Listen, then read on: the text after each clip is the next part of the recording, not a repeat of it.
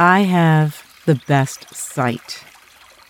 The water gurgles all night, and the forest sounds lull me to sleep. I can hardly tell when it's dawn in this canyon, but I'm soon up for a big climb up Montana Peak. The wind is high and the clouds are much more present than I've seen on this hike. It's easy up long switchbacks, and the flowers are brilliant. Mexican poppies closed up like little umbrellas marching up the trail. And the view is astounding. Huge rock formations from ancient seabeds thrust straight into the sky. I think about my dream last night as I walk. My former boss was watching as I forgot my lines.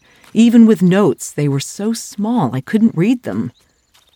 I came on this hike partly to fix some broken pieces in my life, like still giving that horrible person power over me, also to see if I still have it in me to walk a through hike. There's more, though, something deeper. To find the magic again in walking.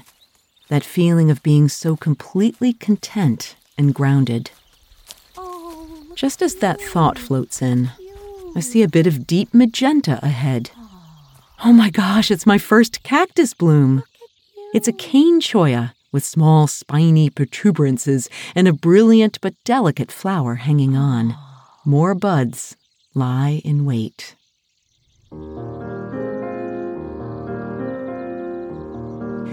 You're listening to the Blissful Hiker podcast. I'm Allison Young, the Blissful Hiker, sometime professional flutist, sometime voice artist, and full-time pedestrian. My goal in sharing stories of walking long-distance trails as a solo, female, middle-aged, titanium-reinforced hiker is to empower you to learn to hike your own hike, too. I'm walking the Arizona Trail. I really didn't leave enough time to walk every step, so I skipped the low desert when my new friend Hector drives me to the Superstition Mountains. And I'm really happy this morning. It's lovely here, filled with wildflowers and cooler weather. Even the rocks are lovely. Two older hikers come walking down, Sky and Shira, who also see their first bloom.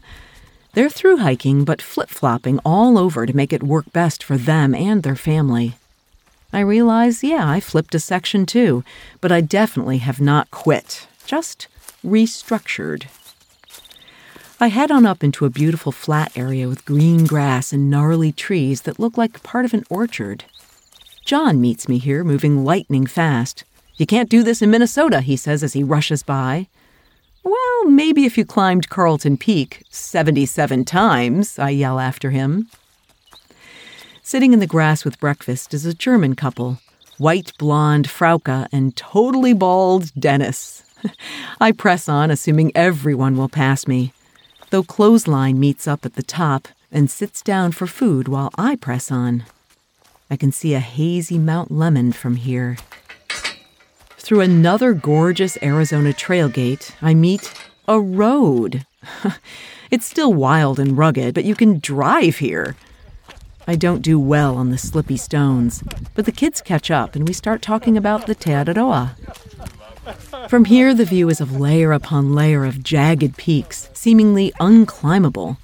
It's gray and dark, but I can't tell if it's dust or storm clouds. Soon we hear ATVs heading up, and I make a drinking motion to ask for a beer. Eddie and Dan back up over some huge rocks to suggest I open their cooler. And there it is, a Budweiser at 9 a.m. Why do I want beers so badly on trail? Well, it's the liquid and the carbs. It's like the perfect sustenance. We soon break off into the Superstition wilderness and descend into Rogers Canyon. Its rough trail filled with rocks and cat's claw grabbing at my arms and legs. But John and I reminisce the entire way when he slows to my pace. Frauke asks what superstition means, and I give an example of spilling salt, which immediately makes sense to her. They all cruise ahead of me as soon as the trail follows a wash. It's another big climb up to Revis Saddle, but this time through water's destructive force. There's no water here now, just rock, gravel, and debris. It's fairly clear, and someone has gone to a lot of trouble to make cairns as the path zigzags from bank to bank.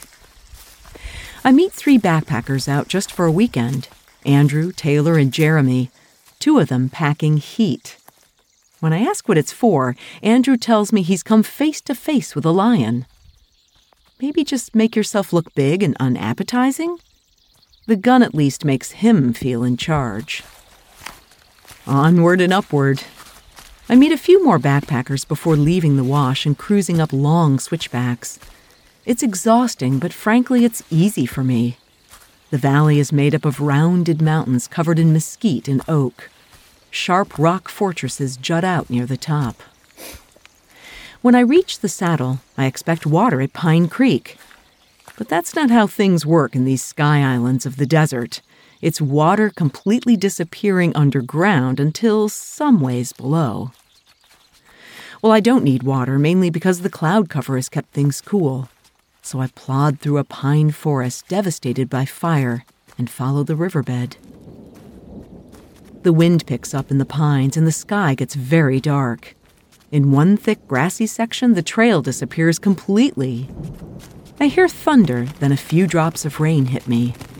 I see pools of water, and finally, flowing water. The rain is a bit heavier, so I dig out my raincoat, which was smashed at the bottom of my pack. I never thought I'd need it. I push onto a bigger floe and a place to sit under sprawling cottonwoods. The water is fresh and tastes good. I have several more climbs before my last water for a big carry. It's always hard to know just how much to collect. When I leave, I head straight up again, so take off my jacket. Again, I can push up hills pretty strong, but when I hit a rock-strewn path on the other side coming down, I slow down to pick my way through. This terrain is far more rugged with views of spires and mesas. It's slowly down to water that's yellow from sulfur, safe to drink, but tastes bad. I've got plenty and I head right back up. At the top this time, the view is stunning. An enormous mountain range comes into view as the sun peeks out under a cloud. The trail has me heading straight towards it. I don't think I climb it, but it is stunning in size and shape. Pyramidal peaks poking into the sky as the sun sets. My final water is a spring, made available through a square metal trough. A few bugs float on top, but it looks clear enough. As I filter, the Germans arrive, and we discuss the 10-mile dry stretch with a 1,000-foot descent and ascent ahead of us. It's late, the sun set, and I follow behind, hoping for a flat spot without too much wind. And we find it, looking out on the abyss and the gigantic mountain ahead.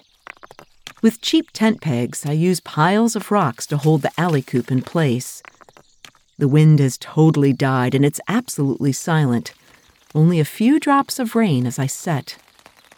I make a silent prayer of thanksgiving for this extraordinary day. And I also add, maybe you can keep my tent in place overnight if that's not too much trouble. You can subscribe to Blissful Hiker wherever you get your podcasts. And you can leave a review on Apple. That helps the show get discovered. Blissful Hiker is on Patreon right now. You can support the show financially as a patron. You can help me get on trail to collect sounds and create these stories. Find a link to Patreon in the show notes or at blissfulhiker.com. Blissfulhiker.com is my website. You can find other episodes, the blog, see pictures, and contact me, blissfulhiker.com. Next week, things get really hard, and I get pretty grouchy walking on rocks as big as basketballs on steep road. Until then, my friends, kia kaha, and happy trails.